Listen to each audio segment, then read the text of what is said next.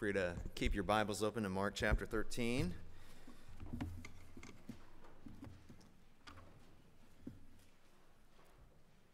back there myself. Almost goes without saying, we're living in an age of profound insecurity, aren't we? If it isn't heated elections, racial tensions, economic unrest, dangerous mutating viruses. As if all that weren't enough, this week the whole world got to see how relatively easy it was for a mob to overrun what was supposed to be one of our most secure citadels, right? The U.S. Capitol, at least for a few hours. It's gotten to the point where therapists have coined new terms like crisis fatigue to describe what life is like in our age. All right, so much drama all the time. And I think this is something that we've all come to feel on some level, even if we haven't diagnosed it, right? These times kind of wear on all of us, which makes it doubly hard not to be discouraged at times, to be really pessimistic. It's hard not to wonder, are things really going to get better anytime soon? Well, aren't you glad that you all joined us for service today? Well, I for one, am glad that you have, because what we have here in today's passage, Mark chapter 13, is some really good news for the weary and the downtrodden. Because Jesus here is going to teach us how to live well and even flourish in such times of trial and tribulation. Jesus is also going to show us how to live with some resilience and some poise when it really matters, even in the midst of all kinds of chaos and man-made confusion. He's also going to show us how to endure unto true and lasting victory, even in the face of the biggest distractions, the greatest temptations, and even some of the most profound forms of relational betrayal. Now, how is Jesus going to show us all these things? Well, if you look at the text, maybe you noticed as it was read, he's going to do so by showing us how to see. To see. See what exactly? To see his cross. In fact, the words kind of related to seeing or being watchful, this visual language, it shows up over 10 times in this chapter, which means it's a big part of understanding what Jesus is actually talking about. Just a few examples. 13 verse 2, and Jesus said to him, do you see these great buildings? Verse 5, and Jesus began to say to them, see that no one leads you astray. Verse 14, but when you see the abomination of desolation. And these aren't even all the occurrences of see in the passage. There are a bunch in the Greek that are a bit obscured for us, which we'll look at later. But conveniently, right at the beginning of this chapter, we see the disciples looking at something. But not just any old thing, but the glorious temple of Jerusalem. And they even exhort Jesus to behold its glory. Look with me at verse 1. And as he, that is Jesus, came out of the temple, one of his disciples said to him, look, teacher, what wonderful stones and what wonderful buildings. And Jesus said to him, do you see these great buildings? There will not be left here one stone upon another that will not be thrown down. Wow. What an abrupt and harsh response from Jesus. The disciples were just trying to point out how marvelous the temple buildings were, and here Jesus just wants to kill the buzz with this prediction about its utter destruction. What's going on here? Well, first I think we need to better understand what the disciples actually saw when they looked at this temple. It's easy to think, oh, these are just a bunch of country boys from the backwaters of Galilee, and they're admiring some impressive big city architecture. But here's what the disciples likely saw. This is what most Jewish people saw with the eyes of their hearts when they looked at this temple. What they saw was the most magnificent and tangible reminder that God himself was on their side. This was something that they learned from the scriptures, especially the Psalms, that this temple was the greatest proof that God had given that his presence abided with them, which means this: the temple, it was a sign of true and lasting security for God's people. Or so they thought. Now, does any of this remind you maybe a little bit of how maybe some of us Americans see our great Capitol buildings? Other landmarks, of course we don't see them as the little houses of God or anything like that, but still, aren't they these impressive and almost sacred symbols of our most cherished values, our sense of security and position in the world? Which is why what we saw this week, regardless of your political leanings, I think bothered all of us in one way or another. Now, Jesus' response about this temple really does rock the disciples. And it might rock us a little bit and help us to put things like our own Capitol buildings in perspective. Because it's as if Jesus is saying to them, hey, disciples, your sense of security and hope should not be put into these earthly buildings or what you think they represent, no matter how wonderful or formidable or powerful they seem to you. Because as it turns out, this temple, for all of its pomp and glory, is under God's severe judgment. Not so much the literal stones and the buildings, although they're going to be used to make a point. What's under judgment is the institution of the temple and what it has become kind of at its core under its leadership. Because by the time that Jesus arrives at this temple, he calls out the rulers of the temple as this. He calls the Sanhedrin, right, and all their associates. He calls them a den of robbers. That's what the temple has become, a den of robbers. And recall how Jesus, just a chapter ago, told this parable about a vineyard that's overrun with wicked tenants, the rulers. And also recall how this parable concludes with these wicked tenants being destroyed, but only after they manage to murder the vineyard owner's very son. The death of a son. If you've been following along with us, you know that Mark's gospel has been building up to and constantly pointing to this very thing, the crucifixion and resurrection of Jesus Christ, which is the central focus of this gospel. Mark is laser focused on that as the main thing. Shorthand, Christ and him crucified. He treats it as if it is the true climax of human history, past, present, and future. But you want to know something that's really odd?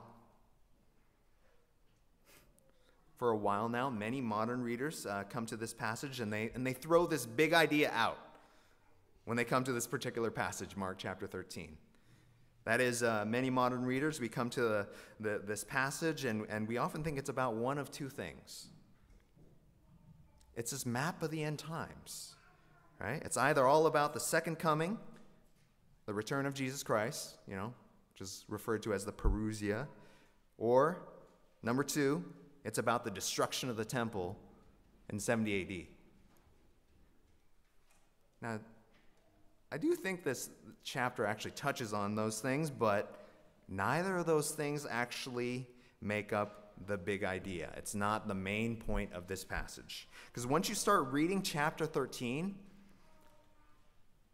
and I'm not trying to pull a fast one, if we actually read it in continuity with the greater context of Mark, while assuming that it stays on message with the 12 chapters that come before it, as well as the 3 chapters that come after it,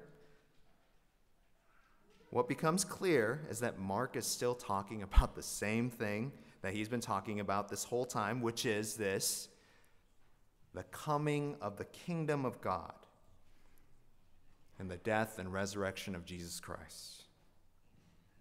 The coming of the kingdom of God and the death and resurrection of Jesus Christ. Now, this also means that we're not to look at things like the destruction of the temple in 70 AD and use that as the climactic moment of human history and interpret the rest of our Bible through it like some have. And it's also going to have the benefit of helping us properly understand the parousia, the second coming of Jesus. And I would say this is the biggest benefit. It's actually going to prepare us to be on about what we're actually supposed to be on about while we wait for his glorious return. So as we continue looking in this passage, and I wish I had 5 hours to say absolutely everything. I mean, if you have any questions, feel free to come up to me and we'll talk afterwards. But as we go through this passage, I really want to encourage you all to do this one thing. Simply this: keep your eyes on the cross. Keep your eyes on the cross.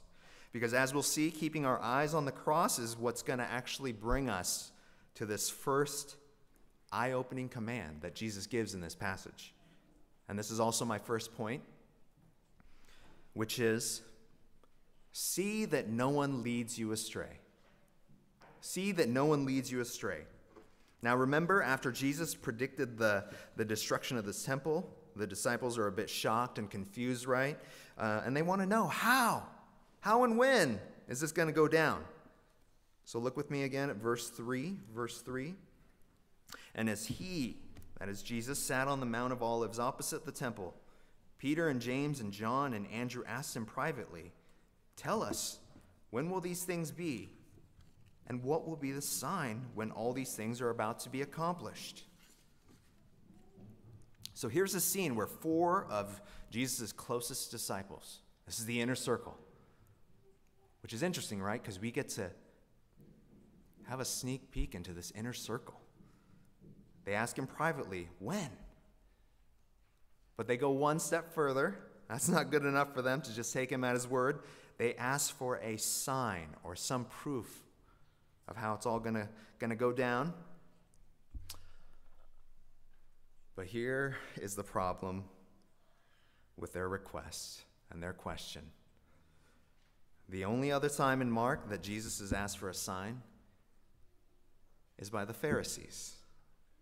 And the only other time that someone gives a sign, it's Judas who gives the sign. In Mark, a sign is something that's asked for and given by those who are themselves led astray or about to lead others astray. Which is perhaps why Jesus doesn't directly answer his disciples' question, but instead he gives them a command and a warning. Look with me at verse 5. And Jesus began to say to them, "See that no one leads you astray. Many will come in my name, saying, 'I am he,' and they will lead many astray. And when you hear of wars and rumors of wars, do not be alarmed. This must take place, but the end is not yet. For nation will rise against nation and kingdom against kingdom. There will be earthquakes in various places. There will be famines. These are but the beginning of the birth pains." So, once again, Jesus exhorts them to see that no one leads you astray. And then he lists some things that are often peddled to people as divine signs, right? I'm sure we've seen it in our day, and I'm sure it happened in their day as well. And this list is some of the worst things that we might ever encounter in this life. Wars, rumors of wars, all kinds of natural pestilence, conflicts between kingdoms and nations. This is the stuff of crisis fatigue. But as terrible and terrifying as all those things are, Jesus instructs his disciples to not read too much into these things, because none of these things actually indicate the end. Why would they? They've been going on since basically all recorded human history. Earthquakes, wars. But they do actually point to something.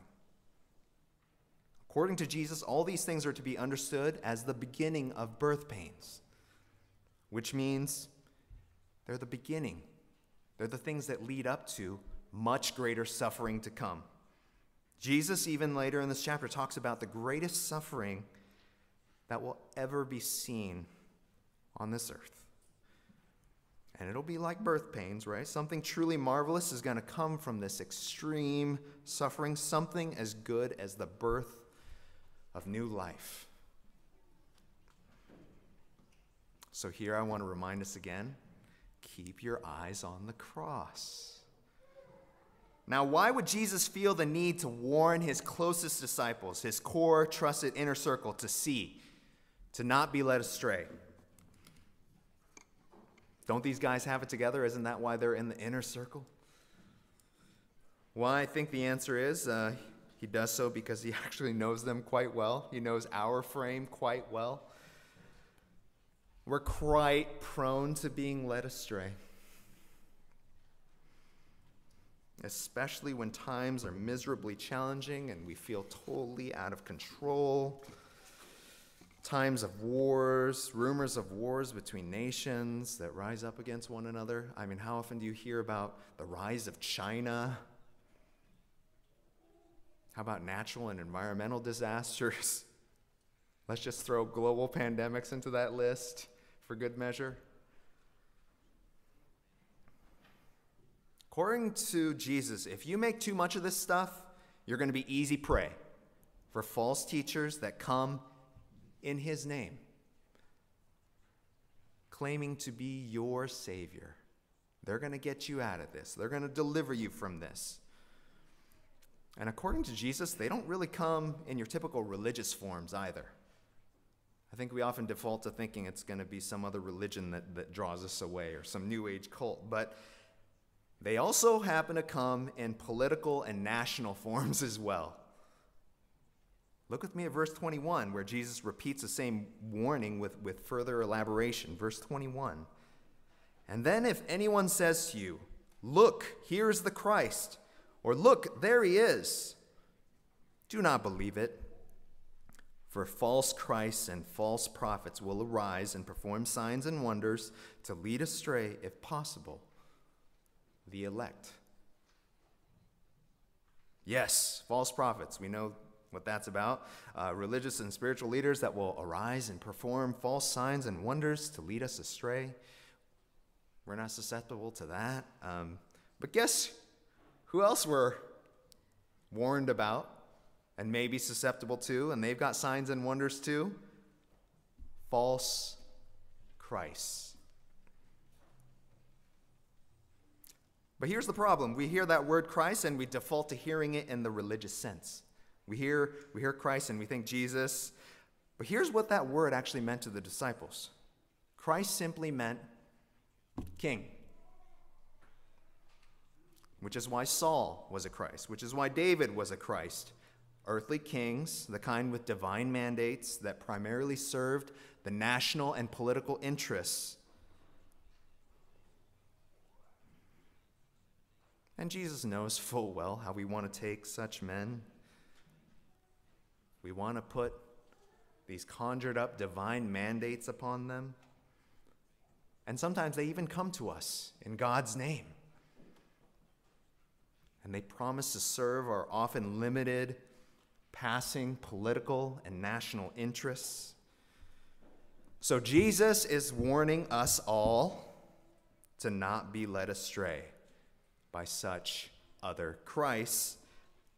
Why? Because the only true Christ has come with the ultimate divine mandate. He's the true prophet and priest as well, which means we're totally free to stop looking to any other man or human institution to serve any of these roles for us. But Jesus knows we're going to need more instruction. We're going to need more wisdom on how to avoid being led astray by such false Christs. who are often accompanied by false prophets and accompanying false gospels. If you remember our time in Revelation, who is the beast, the great political power accompanied by? The great prostitute, right? She rode that beast.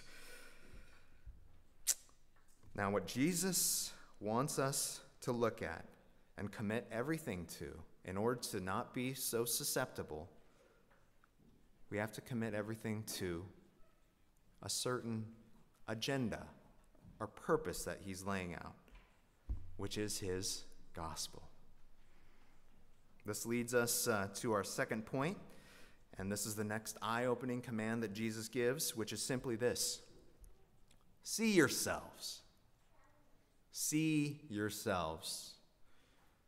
And this actually comes to us from verse 9, which most English translations translate as be on your guard. And this is actually it's a faithful translation, but in the Greek it literally says, see yourselves.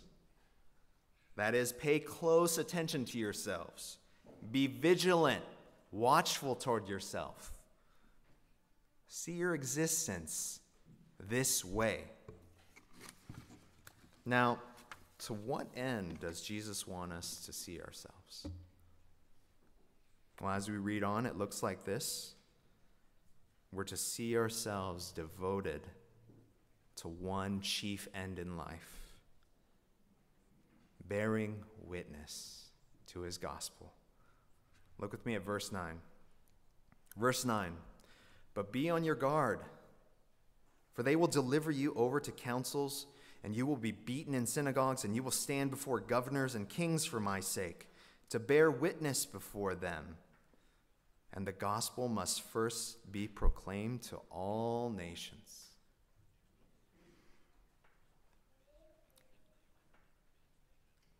Now, you hear about being delivered over to councils, beaten, unjustly tried. Seems like the answer is, Christian, we need to take these things over.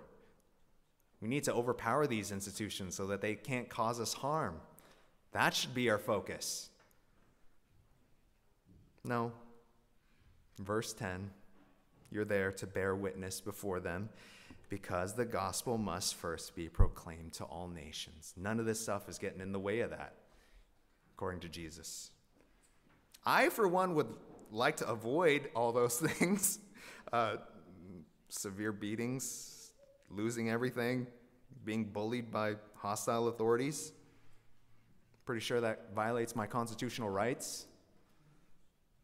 But Jesus says there's something much more important than my comfort, my freedom, and my rights.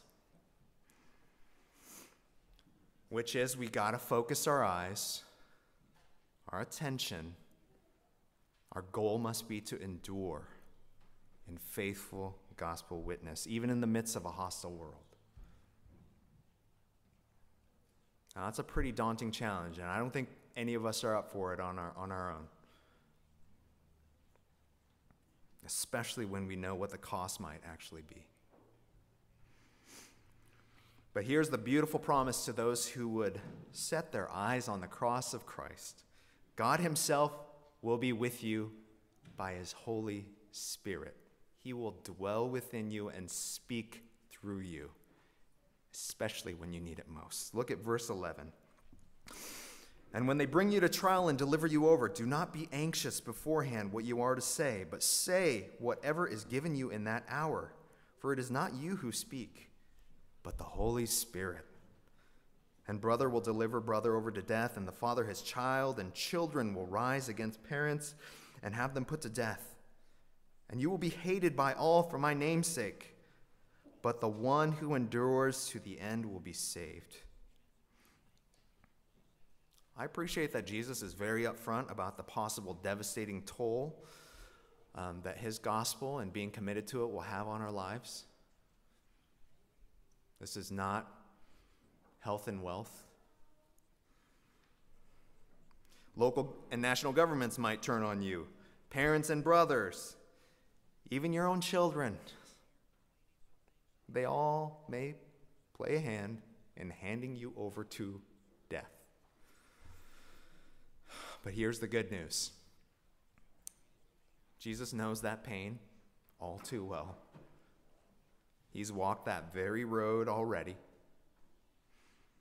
because he too was betrayed as the Son of God by all such people and groups, and then some. But we must look to his outcome in the Holy Spirit. So keep your eyes on the cross. So now Jesus has commanded us that we see to it that no one leads us astray. And then he's exhorted us to see ourselves as on mission for the gospel. And this brings me to my third and final point, which is foundational to the first two. Jesus now commands his disciples to see what I've said. To see what I've said. Look with me at verse 23. But be on guard. I have told you all things beforehand. Once again, be on guard, which is also translated as see yourselves, is repeated here. But Jesus adds this critical reminder. I have told you all things beforehand. If you want to actually be about what I'm about, you have to live by what I have told you. His word is what we actually need to persevere in what he's called us to. His word is the lens through which we're to actually see things faithfully and accurately. Now, this world is offering us other lenses, right? All of our screens filled with words, right? Kind of function as these windows into the world or a certain way of seeing the world.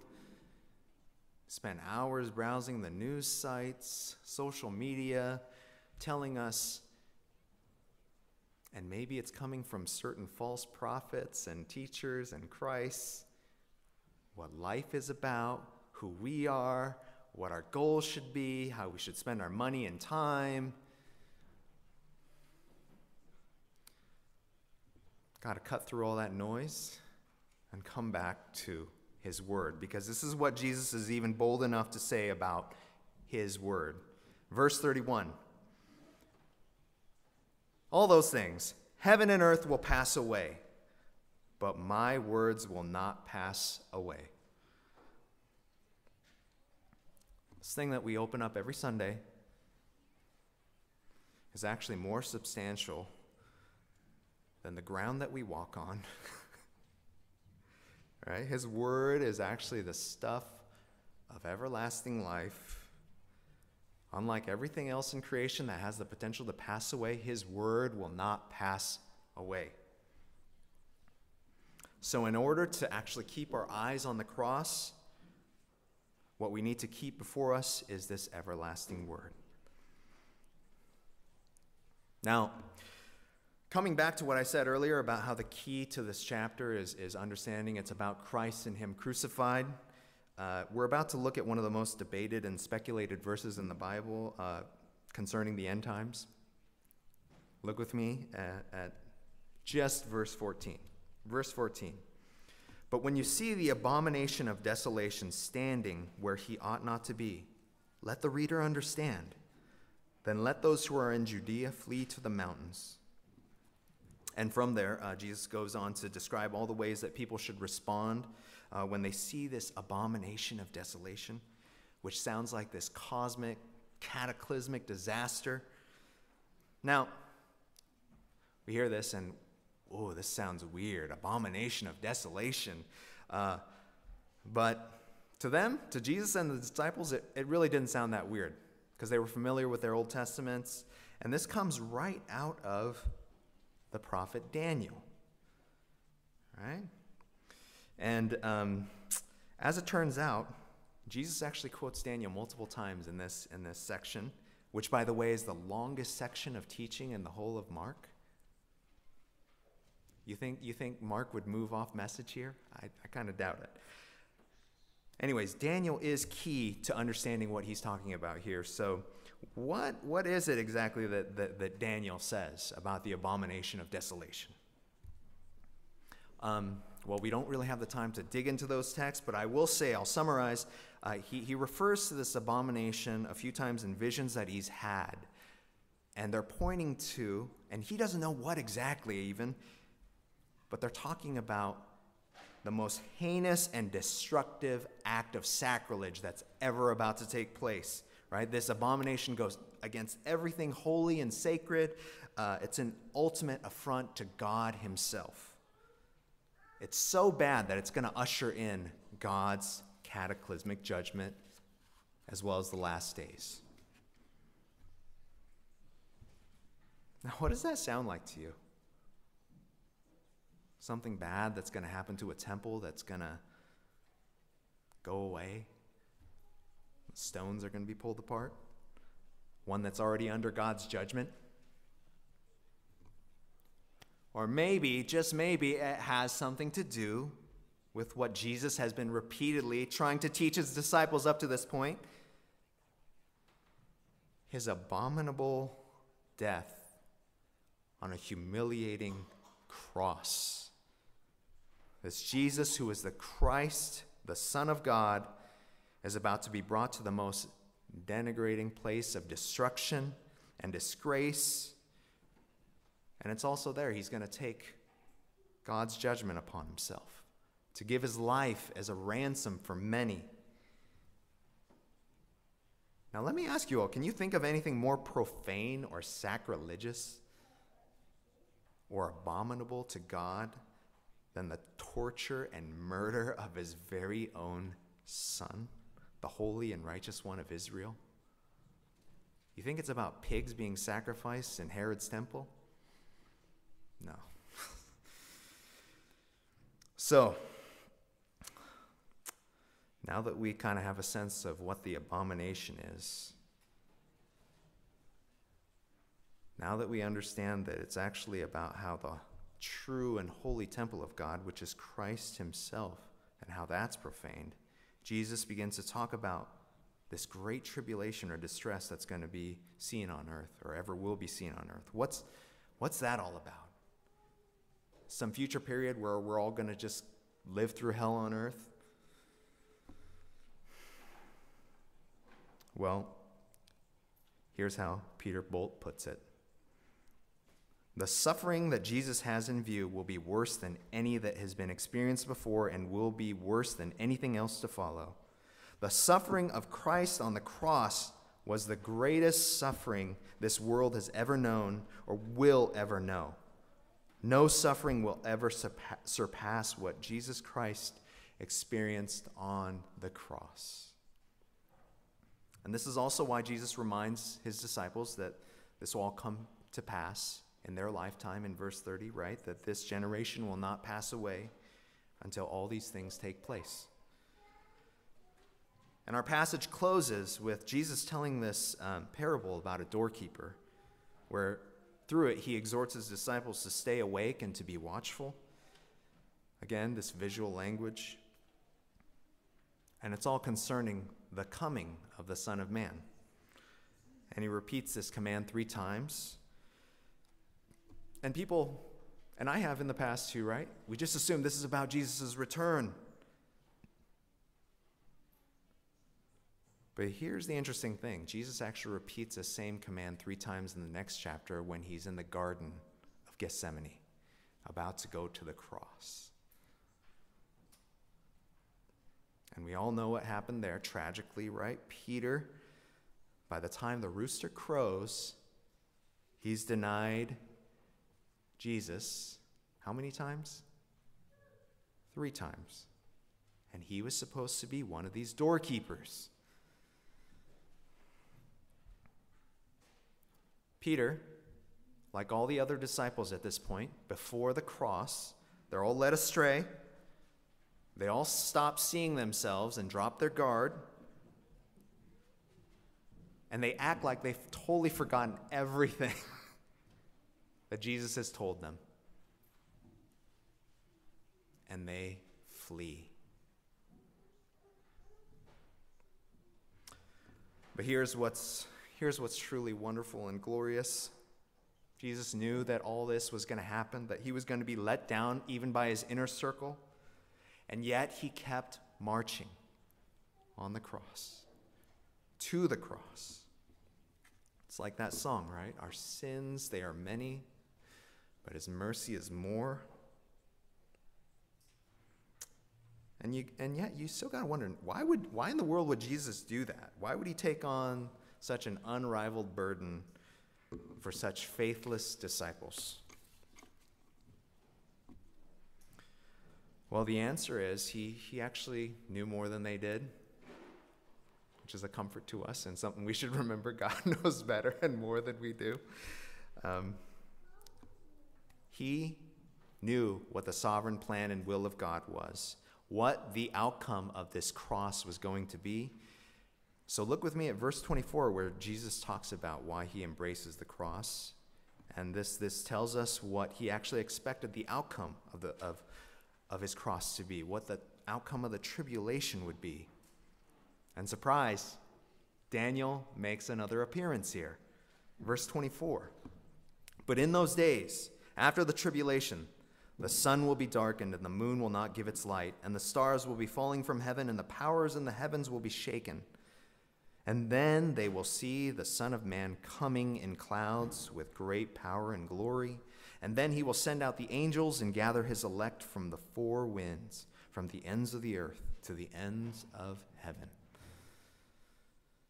Now, all this stuff about the sun being darkened, the heavenly powers being shaken, all these things, other gospel accounts mention as happening where?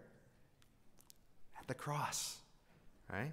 But it's at verse 26 here where Jesus talks about the Son of Man coming in clouds. This is where many kind of assume that Jesus must be talking about his second coming. But is he?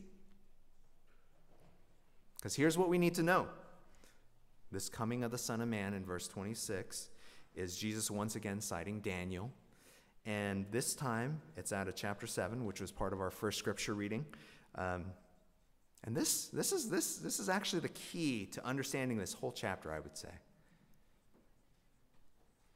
And so that we're not led astray, and so that we can see ourselves, let's look at this context of Daniel, where Jesus quotes from, because that part that Jesus quotes from Daniel, it's about these series of visions about multiple beasts who represent the bloodthirsty nations of the world, the kingdoms and nations that rise up against one another, all of them opposed to God and wreaking havoc throughout human history. But then out of nowhere, Daniel sees this vision of a human, that is, someone like a son of man, who shows up and he's coming in the clouds. But where is he coming? He comes to the throne of the Ancient of Days, God himself, where he proceeds to receive this from God. Daniel chapter 7, verse 14. And to him was given dominion and glory and a kingdom, that all peoples, nations, and languages should serve him. His dominion is an everlasting dominion, which shall not pass away, and his kingdom one that shall not be destroyed. So verse 26, Jesus is actually talking about not his second coming, not his return,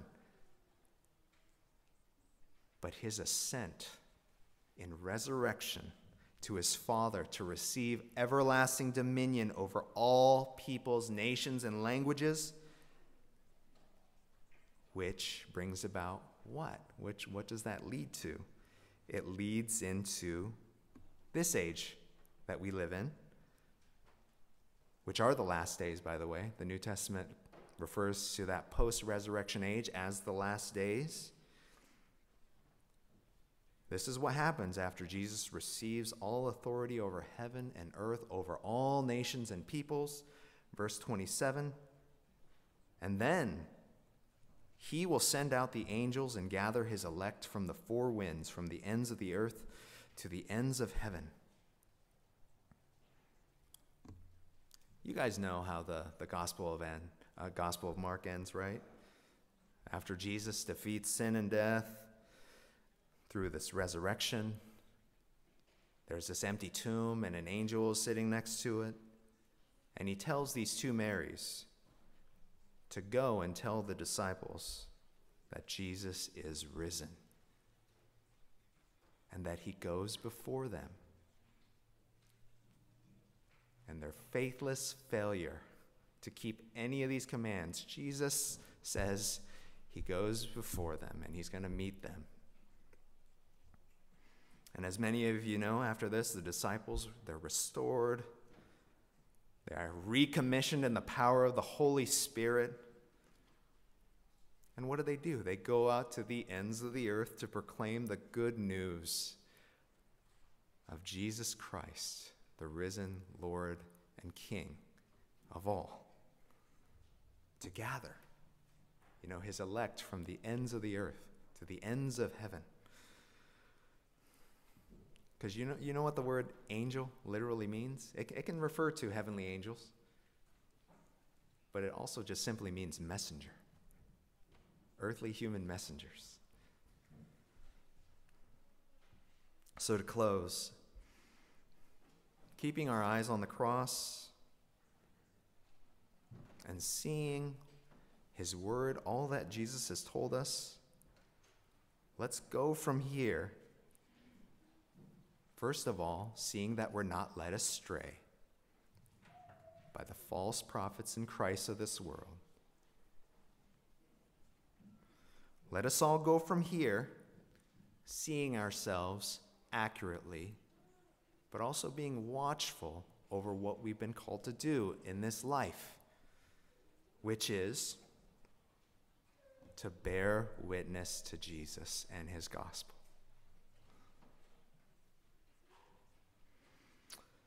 And as we do so, we keep our eyes on the cross. We do so for the sake of not just Spokane, Washington, or America, but for the sake of all the nations, right? Because the Son of Man is interested in every end of the earth and every end of the heavens. Amen.